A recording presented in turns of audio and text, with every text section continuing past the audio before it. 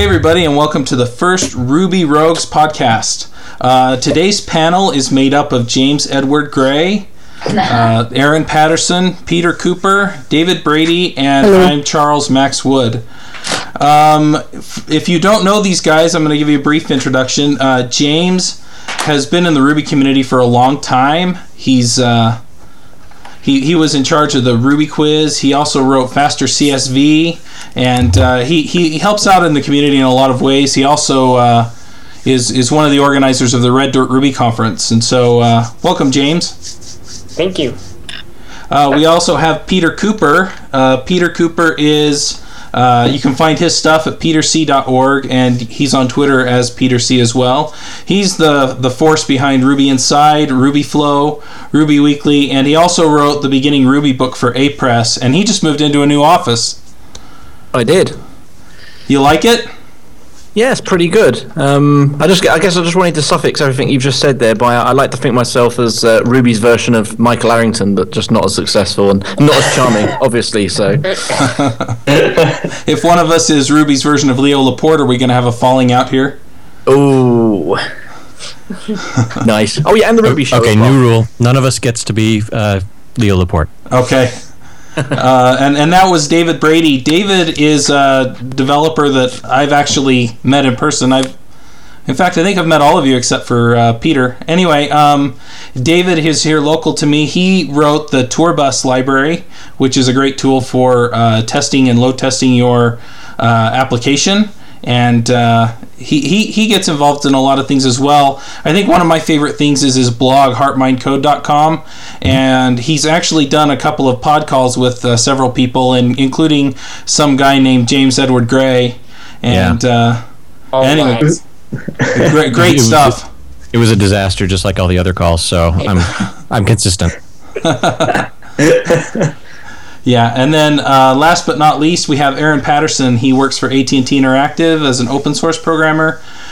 He's the only person on the Ruby core team and Rails core team, and he worked with Mike Delasio as the Nokogiri developers, and you can find him on Twitter at Tenderlove. He is also our resident, mycology expert. He's our, yes. He's our mushroom guy. I'm so glad you found one of those. I know. We've been needing some mushroom help on this podcast. I need to talk to you later, Aaron. I've got this thing on my foot. I'll talk to you later.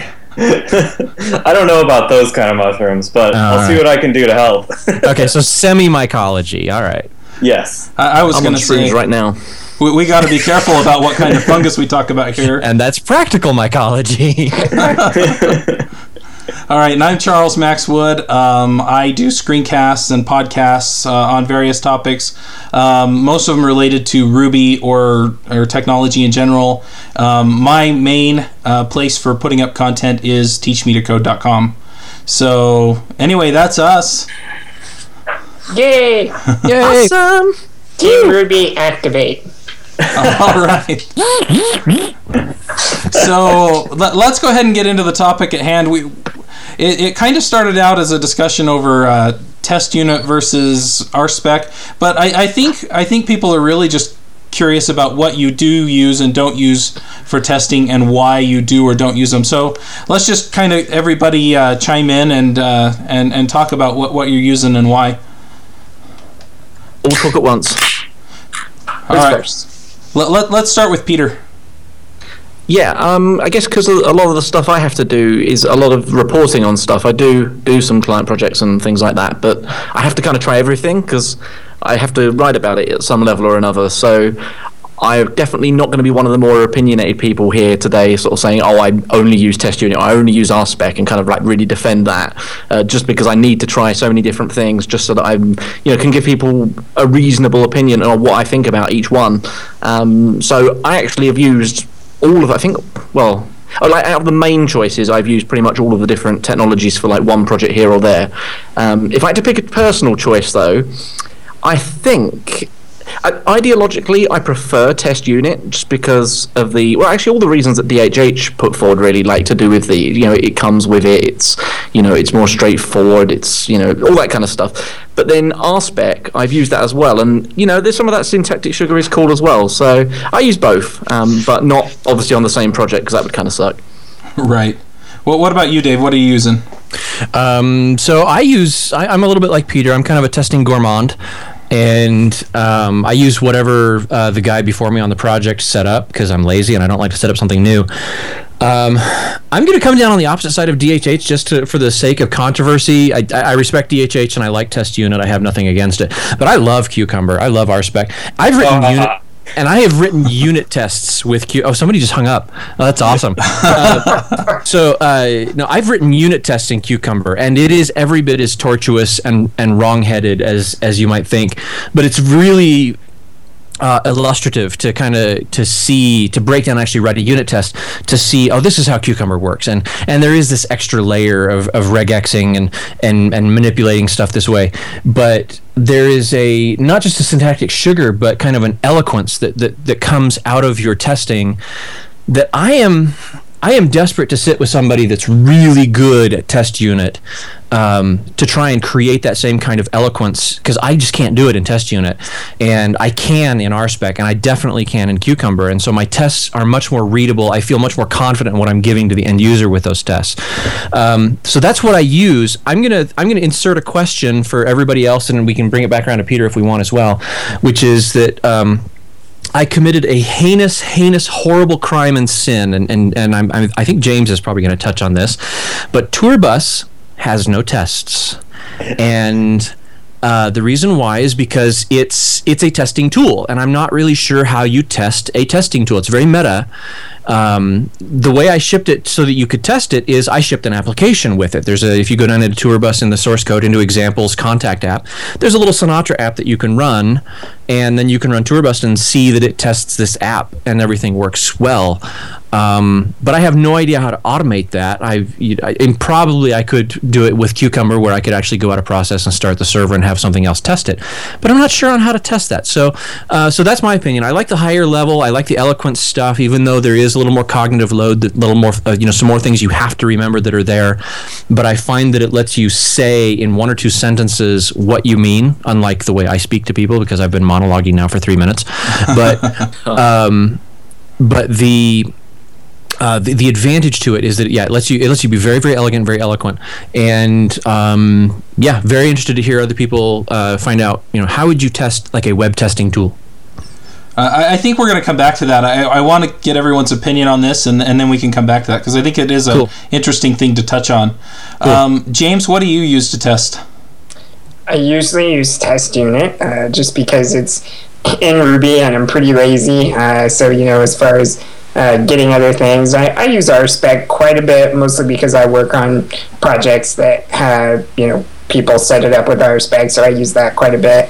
I do prefer Test Unit over RSpec, which I think is pretty rare. I know a lot of people prefer RSpec, but I like Test Unit better because one time I was teaching someone how to do tests, and I tried to teach them. I showed them Test Unit, I showed them RSpec, and some different features in them, and I can't believe how bad it went when I switched to RSpec, and it may be that I did a really bad job. I can accept that, but what surprised me about it, the whole should syntax with its magic and should dot equal and things like that, or things like should space b underscore include, instead of include question mark, and just calling the method.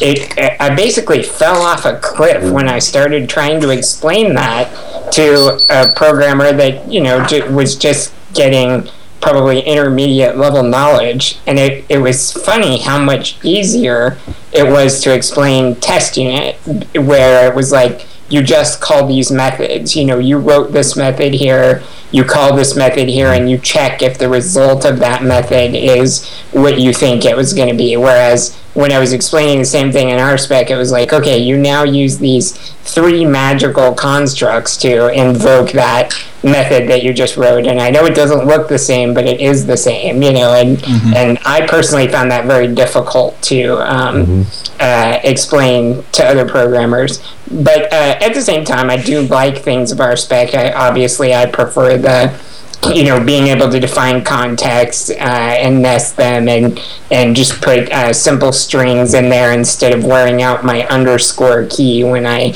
name a long method name in test unit. So there are things I like about RSpec, but the should syntax is one of the things I definitely don't.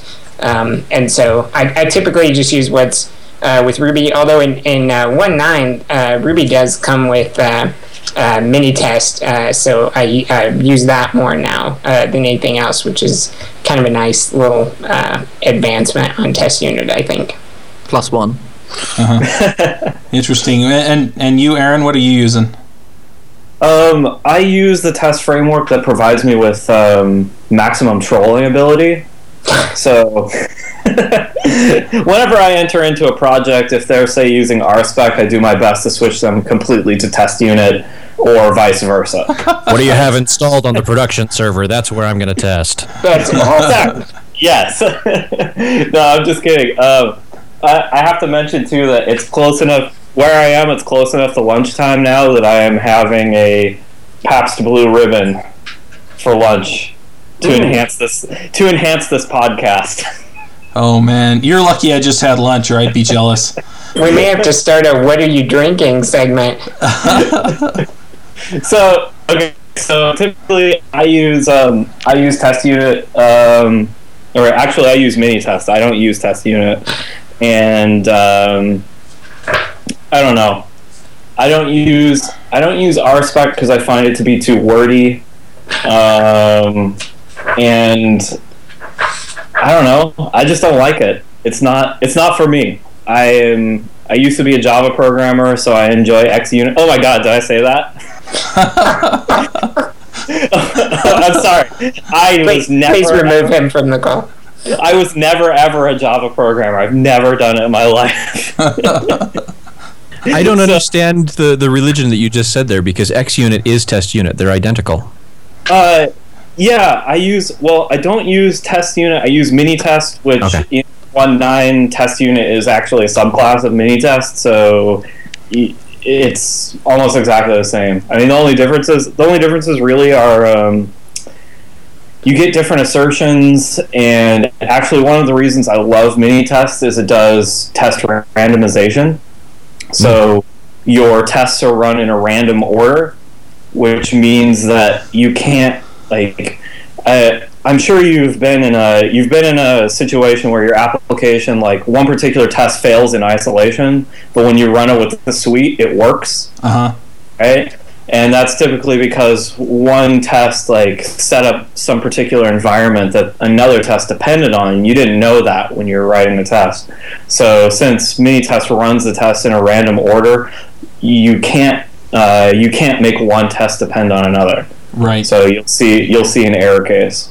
I have a stupid question. Is now the time for it, or should I wait for people to go through their things? No, go ahead. I think you're the only person who hasn't chimed in yet, so go ahead. Okay, so my stupid question is, Minitest would absolutely drive me completely up the wall if I had one random ordering that triggered the bug and none of the other ones do. So here's my stupid question. When my tests crash, can I tell Minitest, run that again, but do it in the same order? Yes, you can. When you run tests with Minitest, you'll see a debug output that tells you the seed that was used. Random seed? Perfect. Yeah, and you can just apply the seed when you run the tests. Cool. Kind of to add to some of the things Aaron just said too, having learned a little Minitest lately, there's some other neat things about it. Like it goes through and there's all the positive methods are assert, equal and things like that, like they always have been. But the negatives are refute and then equal or things like that. And what's nice about that, whether or not you like the word or not doesn't really matter, but what's nice about it is it's consistent, whereas with test unit I'm always trying to guess the name of the opposite method, and I'm sometimes wrong about it, whereas Minitest is more consistent. And Ryan also added a feature to it while he was at RubyConf, I think, called benchmark. Is that right? Minitest benchmark? Yeah. Go ahead. Oh, you can write benchmarks in Minitest, which is pretty nice. Right, but there's also, what's that new feature? It's got like assert linear, and so you can get it. So you go ahead, Aaron. Sorry, go.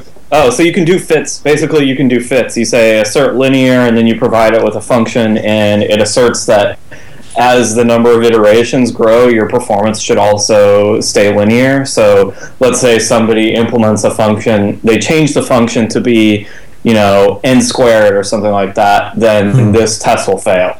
Wow. That is really cool. It is cool. Yeah, we've been talking for 10 minutes, and I'm almost convinced to switch over to Minitest. Comes with Ruby 1.9. The other cool thing too is if you like the spec syntax, there's Minitest spec, which provides most of the functionality that RSpec provides. So you get describe blocks and it blocks and nested describes and all that stuff too. So you should check that out. All right, those definitely sound like things to look into.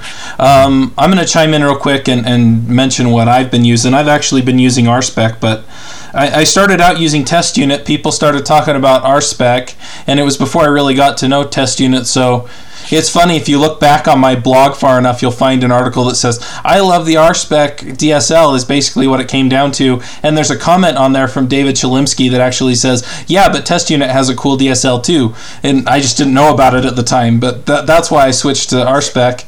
And the whole debate over RSpec versus Test Unit got me thinking, why am I using one tool over the other? And I don't have a strong reason for using RSpec over Test Unit or Minitest, but I did give up my Cucumber habit, and that's primarily because I just started using Capybara in my tests directly, and I found that it actually gave me like a 2 to 3 times speed up over writing the Cucumber tests and then figuring out how to get the regular expression to give me what I wanted. Interesting. And I think Cucumber was useful when I had stakeholders that cared what my specs look like, but I don't see that a whole lot with my clients. Most of them just want a website that looks nice and does what they want. So anyway, that was one thing that I thought was interesting, whether or not to use Cucumber. As far as Test Unit versus RSpec, I found that one's sweet flavor and one's a salty flavor, and I like one more than the other sometimes. So I haven't had a strong feeling for that, but it sounds like Minitest has got some cool features there. Mm-hmm. Okay, so I hate Cucumber. Me too. Yay! And I actually want to talk about why I hate Cucumber. Good, I was going to ask that. Please. This call is going to go badly for me, I can tell. Go ahead, Aaron. It's not that I necessarily... It's not... No, go ahead. It's not that I really hate it so much as I think the idea is cool. So it's nice that you can write it out in kind of English, English sentences, like it does this, it does that, et cetera, et cetera. And you can show that to your stakeholders and whatnot. And I didn't really have too much of an opinion about Cucumber until I had somebody on my team writing Cucumber specs, and he was a QA guy and wrote some Cucumber specs, and everything was going fine until it didn't. So he had a hard time. He couldn't figure out why some particular Cucumber spec was failing, and to debug that just killed me. Like, he couldn't figure out how to do it. It took me hours. I spent hours trying to debug a Cucumber failure, and that's what really killed me. Mm-hmm. I always find it to be like one of the most ironic things in computing that people say things like, never ever try to parse a piece of HTML with regular expressions, and then they turn around and write Cucumber specs. Which is basically like the identical thing.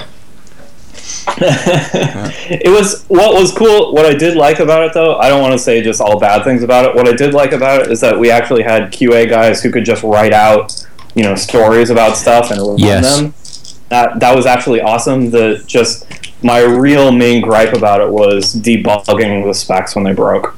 Yeah. Mm-hmm. That's the thing that I champion, and I just want to stand on my desk and just pound my chest and then pee on anybody that disagrees after I say it, is that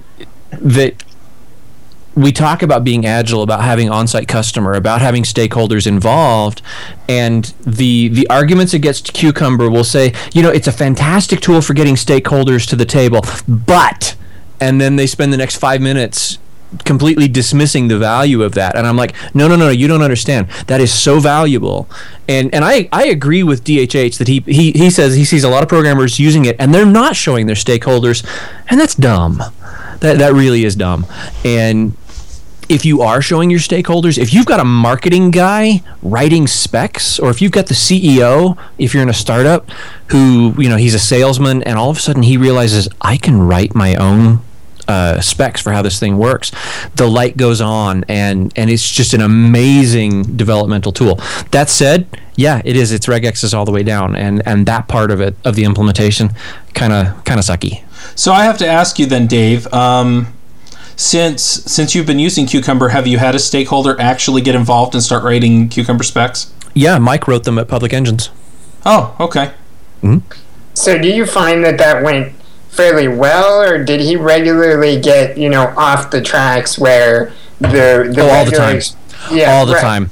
Yeah, the Cucumber's primary use case. Oh, this is going to get soundbited. Oh, Cucumber's primary use case, in my experience, speaking as a guy who loves Cucumber, is that it is not that it gives you a document showing how the server is supposed to work, but it really throws the rubber on the road at all the misunderstandings between you and the stakeholders in the way that things should work. So Cucumber is very, very painful to get set up and get working, and that's a feature.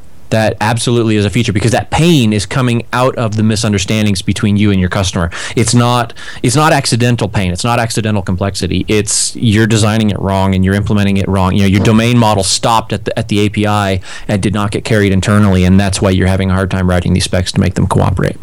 Wow. Yeah, but it sounds like to me it sounds like that's a crutch, and it's really a crutch that's showing that you have broken communication between you and your stakeholders. I'm going to tentatively agree with you. I think it's a crutch, and I think the leg is broken, and so a crutch is a good idea. But I do agree with you that if there was anything better, the field is open. Yeah, well, I will concede that. I just feel like if I spent more time improving communication between me and my stakeholder and less time debugging Cucumber specs, I would gain more. I completely agree with you, and if you don't use Cucumber, you won't do the other thing.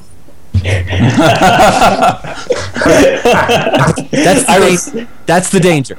I respectfully disagree. Okay. I haven't actually met you. This is actually the first meeting between Aaron Patterson and myself, and this is danger zone time for both of us. But hopefully, we're both wearing clothes. But no. You very well may be right. Your reputation precedes you. The vast majority of programmers, I tend to find that they go to their laziness as their first tool, and Cucumber forces you out of that. And so I'm making a bad case for Cucumber. I'm almost making the case that it's good because it sucks, and that's not the case that I want to make. It plows headlong into a pain point that needs to be addressed, and most developers don't address it, and you probably do, and good developers do. Absolutely right. Well, I think one thing that I did at one of my jobs is the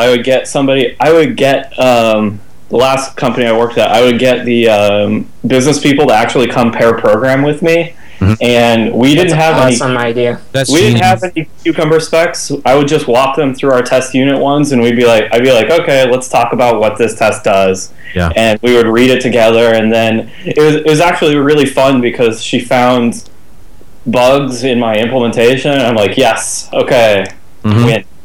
See, I feel a lot like what Aaron's saying there, that basically, as the programmer, one of my jobs, I know we're famous for our horrible social skills, but one of my jobs is to translate between their ideas and the program that makes that happen. And that's what I try to do when I'm working with my customers. Yeah. I think one of the wins of Cucumber though is that it facilitates that communication. So it's it kind of breaks down the barrier that we can pair program with a business person, right? That's a better way of putting my statement, that it breaks down that barrier to the communication, and the first thing you realize you have to do is have an argument because you totally misunderstood each other. Absolutely true. So basically what you're saying is that the secondary feature of Cucumber is that you can write tests with it? Tertiary, yeah. And the first feature is that it allows you to communicate in a very simple adventure game kind of way. It brings business people to the table. You show them a Cucumber spec and they go, oh, that's a nice document. And you see, no, this is executable code. And they say, holy crap! And they get it. They're like, I want to type. And that is you just won the business use case right there. But yeah, there may be better tools. Until you have to debug it, and then you start crying for hours. All right. Well, I'm going to turn the discussion a little bit. I mean, we're starting to get into stakeholder involvement, and we really, I think the purpose was to talk about testing tools, and I think this was all valuable. But I really want to get into David's question about how do you test a tool that's meant to test. Hey, not to stop that question again, but can I mention one more tool that I thought of that I forgot to mention? Go ahead. Yeah. If you want to have a fun afternoon sometime, go play with Riot, RIOT. It's a pretty neat little testing framework, and I've used it on a couple projects now. And the reason I think it's just cool, it's kind of, it's a little bit of a lot of different testing frameworks, but one of the things that's kind of neat about it's billed as being very fast and stuff, which it is, and that doesn't really matter to me that much, but it kind of turns some of the typical testing concepts around a little bit. So like the closest thing it has to assertions are basically this block of code, and when that block of code returns true, it passes, and when it returns false, it fails. And what's neat about that is it literally makes it impossible to do multiple assertions in the same test, because you only get one return value, true or false, And another neat thing about it is you can kind of set things up, and then you can just run things on this object that you've set up. So anyways, what I think is neat about it is how much it changed how I think about testing in just a short time playing with it. So if you want to have like a fun, mind-expanding experience, sit down and try to test a project with Riot sometime. It's pretty neat. But what if you need to do 2 assertions? Then you would write another test. No, what if you want to do 2 in one test? Anybody else here? Only That's more inefficient. Then you use your return value and you do assertion 1 and assertion 2. That's right. You could and. So this is a completely side topic, but one of the things that I'm getting into recently is this notion about east-facing code, like James Ladd and Sean T. Allen are doing, and getting into the way like small talkers think about code. And what I'm finding is that the way most of us do object-oriented programming is extremely stateful and extremely procedural. And I'm getting people from the Smalltalk community saying, "Dude, you don't know how to do OO," and I'm saying, "You need to back that up, because you're saying that nobody knows how to do OO except for like 2% of the people out there." And I haven't got a definitive answer on that, but I'm willing to listen to what James just said on account of it's falling into that same weird groove that these Smalltalk OO guys are freaking me out with right now. So it's something interesting to me.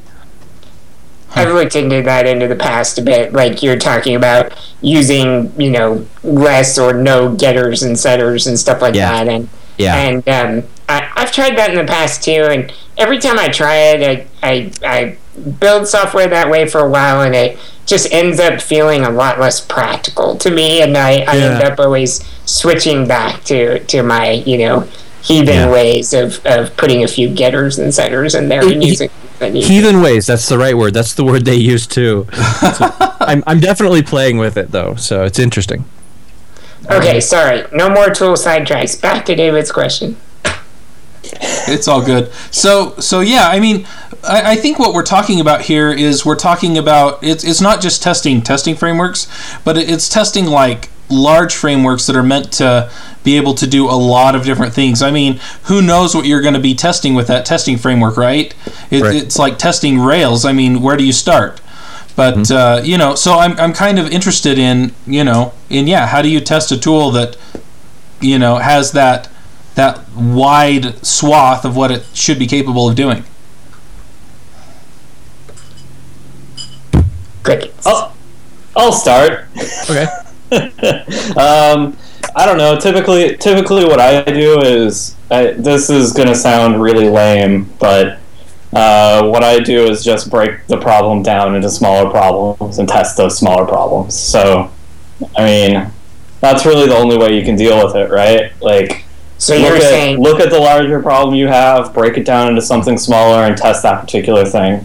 Yeah. If you're having problems thinking about how to test this whole big thing, it means your thing is too big, right? You need to break it up, decouple some things, test. You heard it decouple here on parts. Ruby Rogues. My thing is too big. Yes, my thing is way too big. Your thing is definitely too big. From a And unit on testing that perspective, note- it doesn't seem too bad. Actually, with Tourbus, I started doing that. I started breaking down and breaking it down. And before I got it small enough that I could get it under test reliably, I was so close to the implementation detail that the tests were just insanely brittle. And so it really was kind of a tricky problem. It really made me want to go look to a tool like Cucumber, and where I could say, given a running Rails app or given a Sinatra server on port 3000, and then you could actually have full process, acceptance level test planning at the highest level. But yeah, as soon as you step down smaller than that, you run into all your tests are very implementation specific at that point. I think it's interesting though that we've had Aaron. We've had Aaron chime in and say, go way low level, and then Dave come in and say, yeah, and I'd really like to go high level. I think there's a good mix there. What were you going to say, Aaron? Oh, well, the thing is, you don't just stay low level. That's a problem, is like, you do it, you test the small bits, and then you need to move up from that and make sure that those small bits work well together. Yeah. I mean, that's like, back to the Cucumber thing. Whenever we had a Cucumber test fail, to me that indicated that we had poor coverage in our smaller scale tests, right? Right. Yep. Peter, So what I would do is just spend a while, my hours crying, figuring out what the Cucumber test did, and then fix that in our units, functionals, and integrations, and then move on with my life. Real programmers admit that crying is involved. Yes. Always. So, but there are things that are like extremely difficult to test. For example, I was working on a project a while back that was it ran as a daemon on a system, and it forked off processes to do its work, and it communicated with signals between the processes and stuff like that, and testing that kind of stuff is so hard. Like forking off a process in the middle of your test unit run, and then getting that process to do the right thing, but meanwhile, kill it so it doesn't finish running tests or, things like that. I mean, I found that just trying to test that, I was writing way more code than I was to actually do the application. So I guess I'm going to kind of throw it one step further. Is there things it's okay not to test? Oh, that's an interesting question. Well, one thing that comes to mind when you ask that question is Rails gives you unit tests, functional tests, and integration tests. And I always write as many unit tests as I feel like I need, and then I test just about everything else with an integration test. I don't actually write the functional tests, because unit testing skinny controllers is kind of what Dave was talking about, where you're just testing implementation. Did it make this call? Did it do this? Did it set these variables? It seems kind of pointless to me, and ultimately I want to know what it does with real data. Yeah, I do exactly the same. I do the same thing, by the way, Chuck. I test every odd numbered level. I'm not kidding. I test at the unit level, but I don't test my views. I test at the integration level, but I don't test my functionals. So yeah, I totally agree. I never test Rails views. I think that's insane. It means that, whenever the designer goes in there and makes a change, I have, a bunch of broken tests that I just get to go change, and they did nothing for me, You know what, though, James? I think that might be cultural, because when Rails 1 came out, it was still acceptable to have hideously fat views. And so it might have made sense back then to test your partials and to test your views. Now, I want to chime in here a little bit too, because we're talking about not testing views and not testing controllers, but ultimately we are through our integration tests. So, is there anything that you don't that it's okay to not have any coverage on in any way? I mean, things that are too complicated, or certain types of problems, or certain types of implementations that you just don't want to test? I'll answer that. I think the answer to that question is yes. And I think programmers have a hard time admitting that sometimes. That I think tests is about a risk trade-off. So you're saying, I'm going to write these tests because I think it will help me write better code.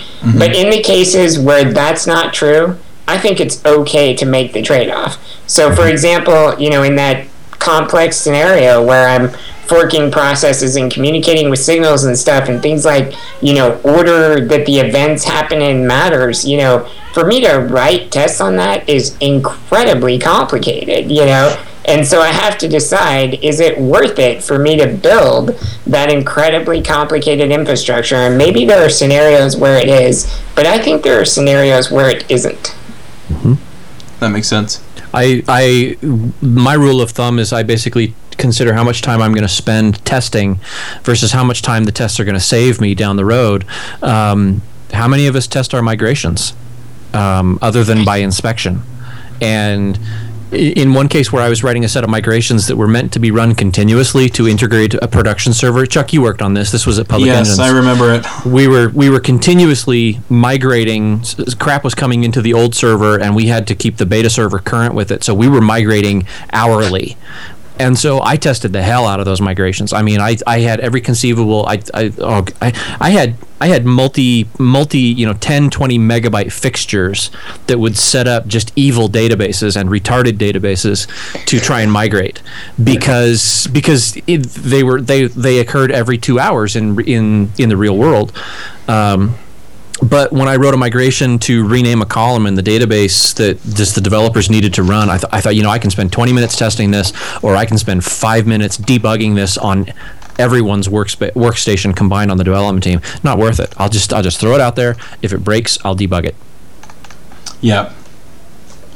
And that makes a lot of sense. I'm going to have to kind of wind this down. I really want to stick to our time limit. I don't want this to go over an hour. And we're already at 40 minutes on this recording. So I'm actually gonna bring us into our next section, and this is the panel picks. And the idea behind the picks is it really could be anything. If you found a cool tool that you use for coding, that's awesome. If you have a nice ergonomic chair that you want to tell us about, that's cool. If there's some music, that's pretty cool. If there's some music that gets you in the groove, I mean, whatever it is, if you found some book or some iPad app or anything like that, whatever it is that kind of gets you excited, that's what we want to hear about. And just for a couple of minutes, tell us what it is and what you're, tell us why it's cool. So let's go ahead and start with James, and then we'll go around the panel. So whatever cool thing I'm into right now? Yeah, just anything. If you've got some cool coding tool, then that's cool, but it doesn't have to be tech related. It can be anything.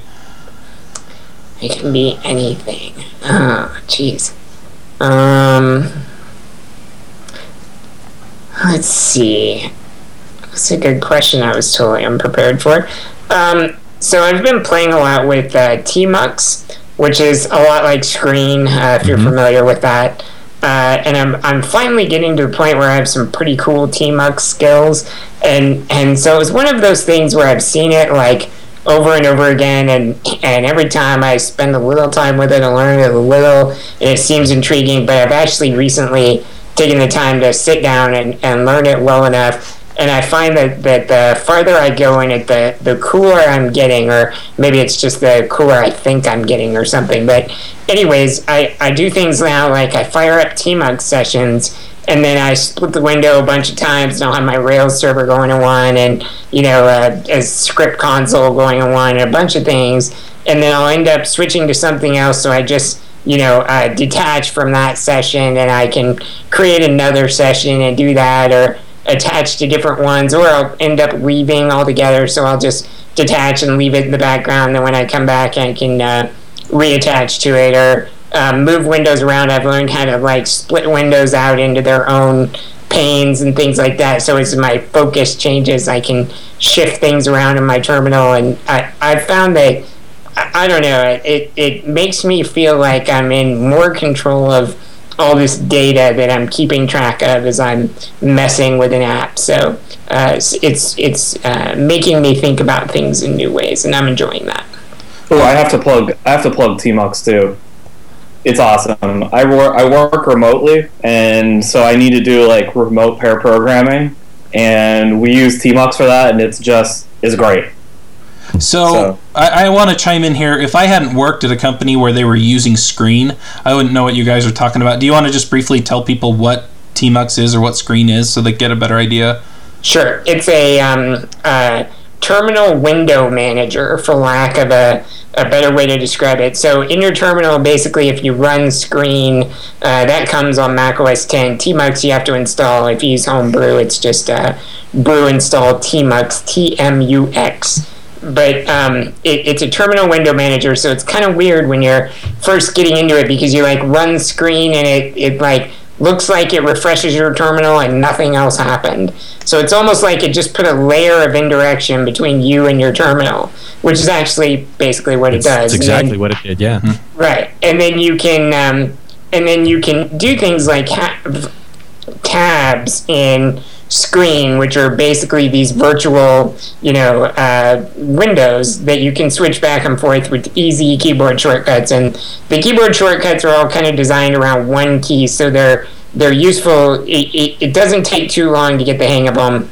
And then you can do things like split the screen horizontally and vertically, and like I said, as you get more advanced, you can actually move screens around, so you can take this pane that you had thrown over here for a little bit, but then you figure out, I'm going to be working in the console all day finding this problem, so then you can split that pane out into its own window and let it take up its own space and kind of promote it. I also have shortcuts where I can hit a keyboard shortcut and type in a term, and it'll search the man pages for it and pop that up in a separate window, and then when I'm done, I quit out of that man page like you normally would, but because I put that in a separate window and that was the running process in it, as I quit that, it's just done, and I go back to my normal windows where I was, and I have other programs like that, like Top, if I'm looking at processes, or SSH if I need to connect into a server,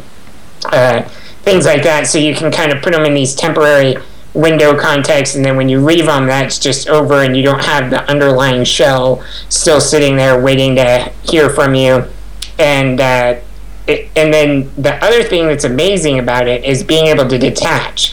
So like if you go onto a server and you're going to do some long-running job, I just go onto the server, fire up tmux, launch the rake process, detach and disconnect from the server. Then whenever I want to check in on it, I just reconnect and reattach to the session, and it's like my screen is right where it would be. So like if that job is printing output as it goes, it's there, I see the output and where it's at and things like that. So it basically gives you just a really amazing level of control over the processes you're interacting with.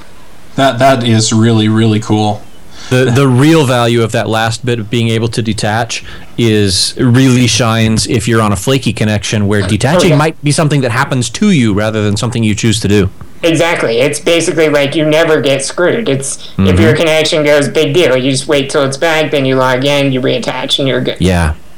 That's awesome. All right, well, I'm going to chime in next with my pick. And this isn't a coding thing, but it's something that I've been... I actually bought and tried out this week, and it worked awesome. Yesterday, I had an interview over Skype with Tom Preston Werner from GitHub.com. He's one of the co-founders over there. And I bought this program. I actually recommended it to Dave, sight unseen, and said you might want to try this for his pod calls. It's called Ecamm Call Recorder, and it is awesome. It is so cool. And so I recorded the whole interview with the call recorder and then turned around and opened it up. And it put me on the left and him on the right. And so you can see us both talking and moving. And, it was really cool. So I just wanted to kind of throw that out there as something if you're looking at recording Skype calls, not even for a podcast, but just for something else. If you like having that video recording of, whatever people are doing in the room, it's really, really cool. So let's go ahead and ask Aaron. Aaron, do you have something cool you want to share with us? Minecraft. That's awesome. I mean, Minecraft. Is that a game? Yes. Have you not heard of this? I think I've heard of it, but I never played it. Yeah, don't play it because you can't stop. Give us the spiel, Aaron. Give us the 20-minute, tell us about your addiction. It's basically it's everything that I love about, or I used to love about Legos, but now that I'm an adult, I don't want to clean stuff up. So I just do it on my computer. I don't have to clean anything up. That's awesome. I can just see Aaron. Hi, I'm Aaron, and I've been using Minecraft for 2 years. Hi, Aaron. So what is it like Legos, or is there more to it than that? Well, it's basically like Legos, except there's other stuff that happens in the world. Like sometimes there's bad guys, but I'm a very scaredy cat, so I shut off bad guys. I am with you. I turn off the baddies too.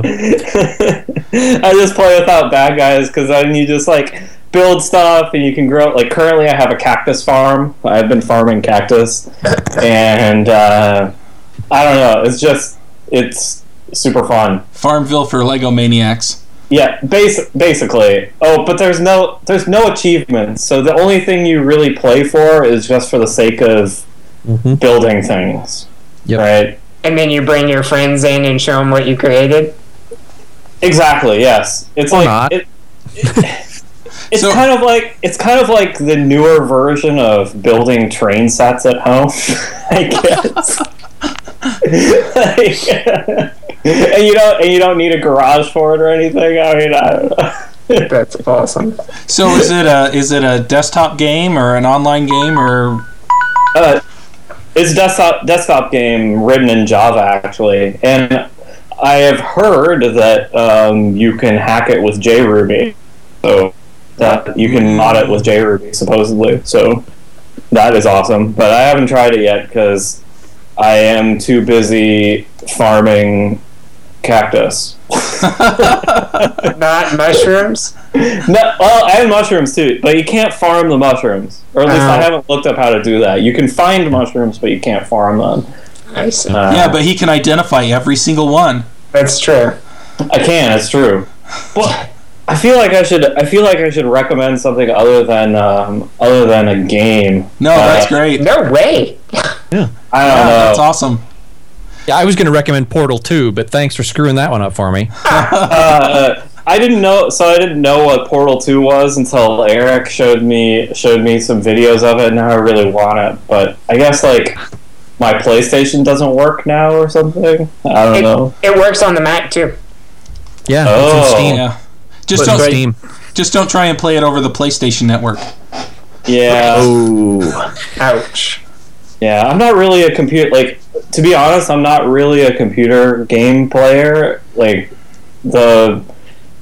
got Minecraft, and that is the only computer game I've played since, as far as I can remember. Except for when I was a Linux user, this game called Crack Attack.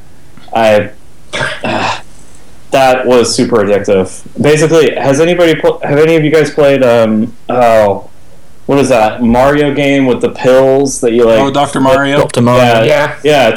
It's basically Dr. Mario except an OpenGL implementation of it, and I was super addicted to that game. It was terrible.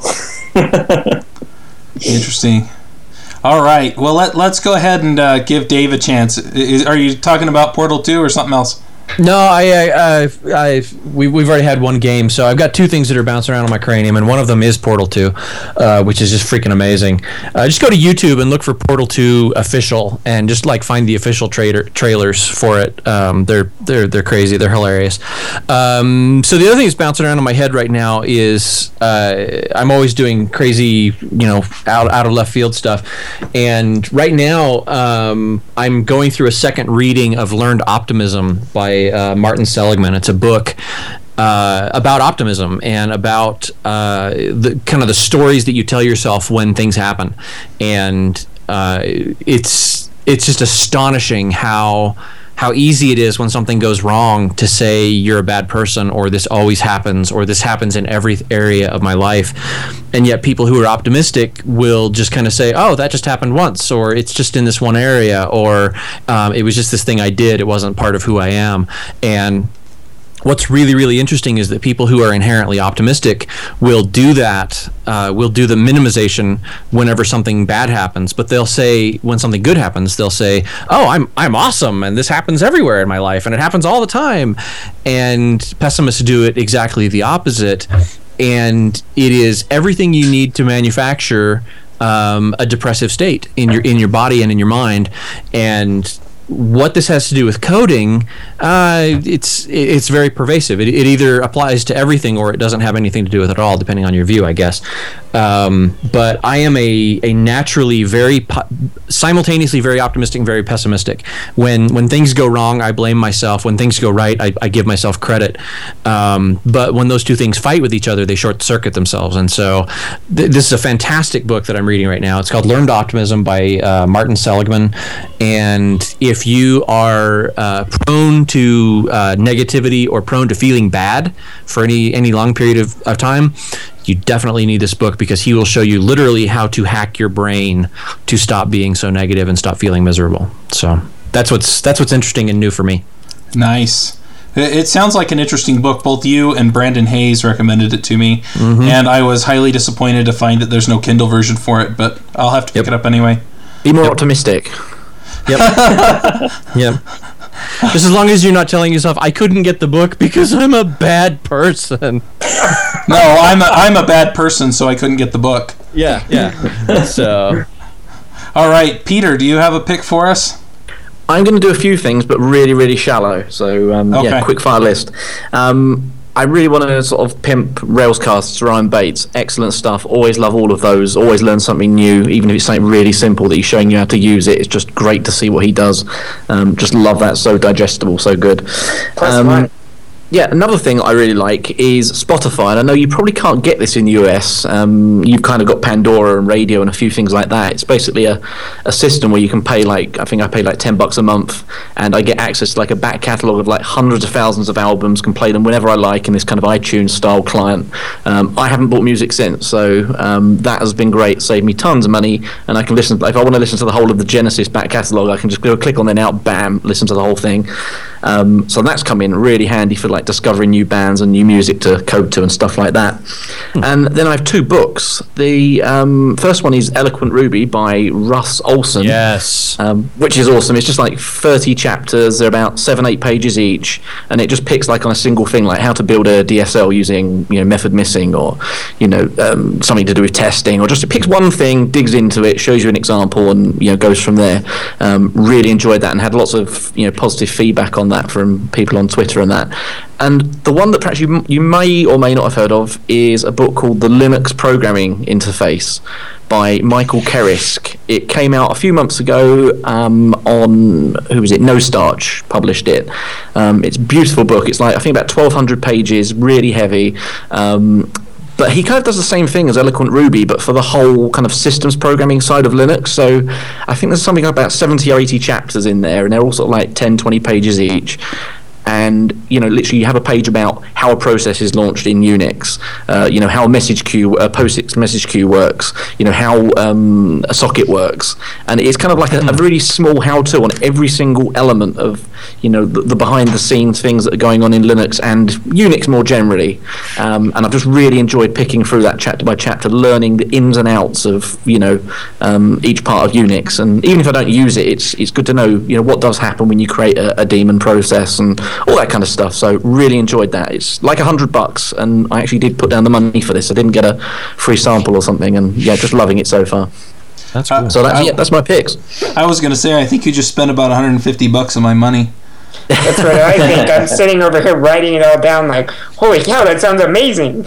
Yeah, I've actually been writing down anything that is linkable that has been mentioned for the last half of the podcast. And so hopefully we get most of this linked up in the show notes. And show notes, yeah. Yeah, so lots of good stuff. We need to wrap this up because I really do want to keep this to an hour. And so we've got about 4 minutes left. But I want to thank everybody for coming on to the show. And next week, the plan is to talk about some of the Ruby VMs out there and kind of the direction that Ruby can take in the future. And this is something that was recommended by Aaron.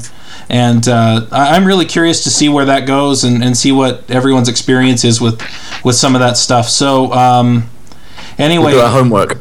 Yeah, seriously.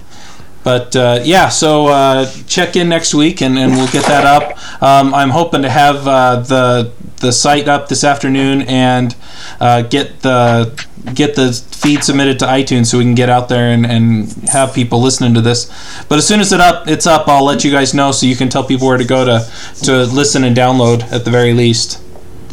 Awesome. Cool.